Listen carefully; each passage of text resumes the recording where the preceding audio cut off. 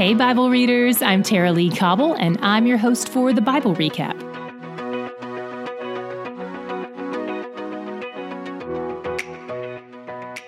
Today we open with Mark's account of the parable of the four soils. Then he immediately follows it with a question about the purpose of a lamp. You don't hide lamps, you display them. The fact that these two illustrations are given back to back seems to indicate that Jesus wants the light to go everywhere, the seed to go everywhere. Some people might hide their eyes from the light, some people might not use the light to see the truth at all, but the light shines in the darkness nonetheless. And the seed must fall, even on the three bad soils, not just on the good soil.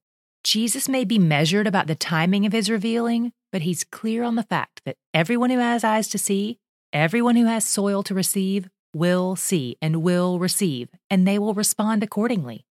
Then Jesus spends several parables explaining the kingdom of God, not describing what the experience is like, but describing its unstoppable power despite its small beginnings. By the way, the terms kingdom of God and kingdom of heaven seem to be used interchangeably in Scripture. Jesus says the kingdom is like a seed that grows to full harvest, but no one knows how it actually happens, that it's like a mustard seed slowly taking over everything. Mustard seeds are tiny, but they grow to be huge and are practically impossible to kill. Jesus seems to be illustrating that his kingdom will have a slow and steady growth, but that no one will be able to stop it. That night, he says, "Let's get in the boat and go across to the other side." We've read this story before, but we focused mainly on the healing that happened on the other side of the water, not what happened while they were on the water. Since Mark spends a little more time on that story, we'll drop in on that part today. In general, ancient Jews did not like water. It's where all the bad stuff happened. Plus, the Sea of Galilee is an area where big storms can hit at a moment's notice. And now it's nighttime, so they've got at least 3 good reasons not to want to get in the boat. But they follow Jesus anyway. And wouldn't you know it, a big storm hits the Sea of Galilee, and the boat starts to fill with water. Meanwhile, Jesus is snoozing in the back. He's probably really spent from his big day of teaching, but this also demonstrates how peaceful a person can be when they trust the one in control. They wake him up and accuse him of not caring about what's happening to them. Maybe you felt that way. But this storm was happening to him too. He was in the storm with them. And whether you know it or not, that's your story too. He bosses the weather around and tells it to calm down. Then he turns to the disciples and tells them to calm down too, except he probably says it in a much nicer tone than that. In fact, I ended up on a deep dive into the original language while studying this text and discovered something interesting. I've heard lots of people say Jesus rebukes his disciples here for their lack of faith, and maybe he does. He certainly addresses their lack of faith, but the text itself only says he rebukes the storm. The word rebuke carries a certain tone and connotation.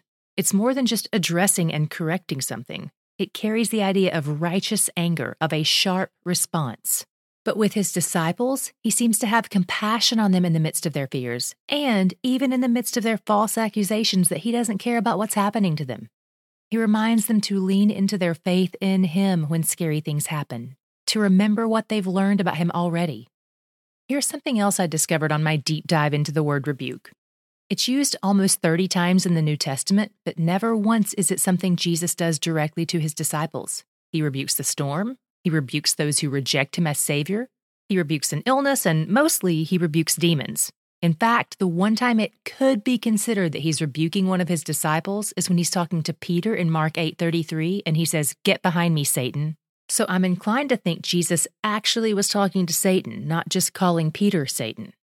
Let me be clear, rebuking someone isn't wrong. In fact, later we'll read where Jesus gives his followers instructions on how and when it's fitting to rebuke each other. He certainly had reasons to rebuke the disciples himself, and he probably did, but it's just not anywhere in these pages. And in today's text, it seems that he leans into compassion, that he chooses not to rebuke them because of their fear, but to rebuke the cause of their fear instead. Lots of you battle with your own fears, and maybe you even feel shame over the fact that you can't seem to quiet them sometimes. I believe this text shows us that he has great compassion on you when you're in that space, that he doesn't shame you, that he's in the storm with you. He's not inattentive or unaware. Do you know what I love most about this story? The part that comforts me most isn't just that Jesus is sovereign over storms. It's the reminder that the whole reason they got into the storm to begin with was because they were obeying God. When things go sideways in our life and our boat starts to fill with water, it's pretty common to wonder exactly what we've done to deserve this. We want to find the offensive action so we can avoid it in the future.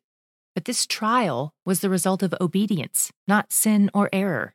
Why would God do that?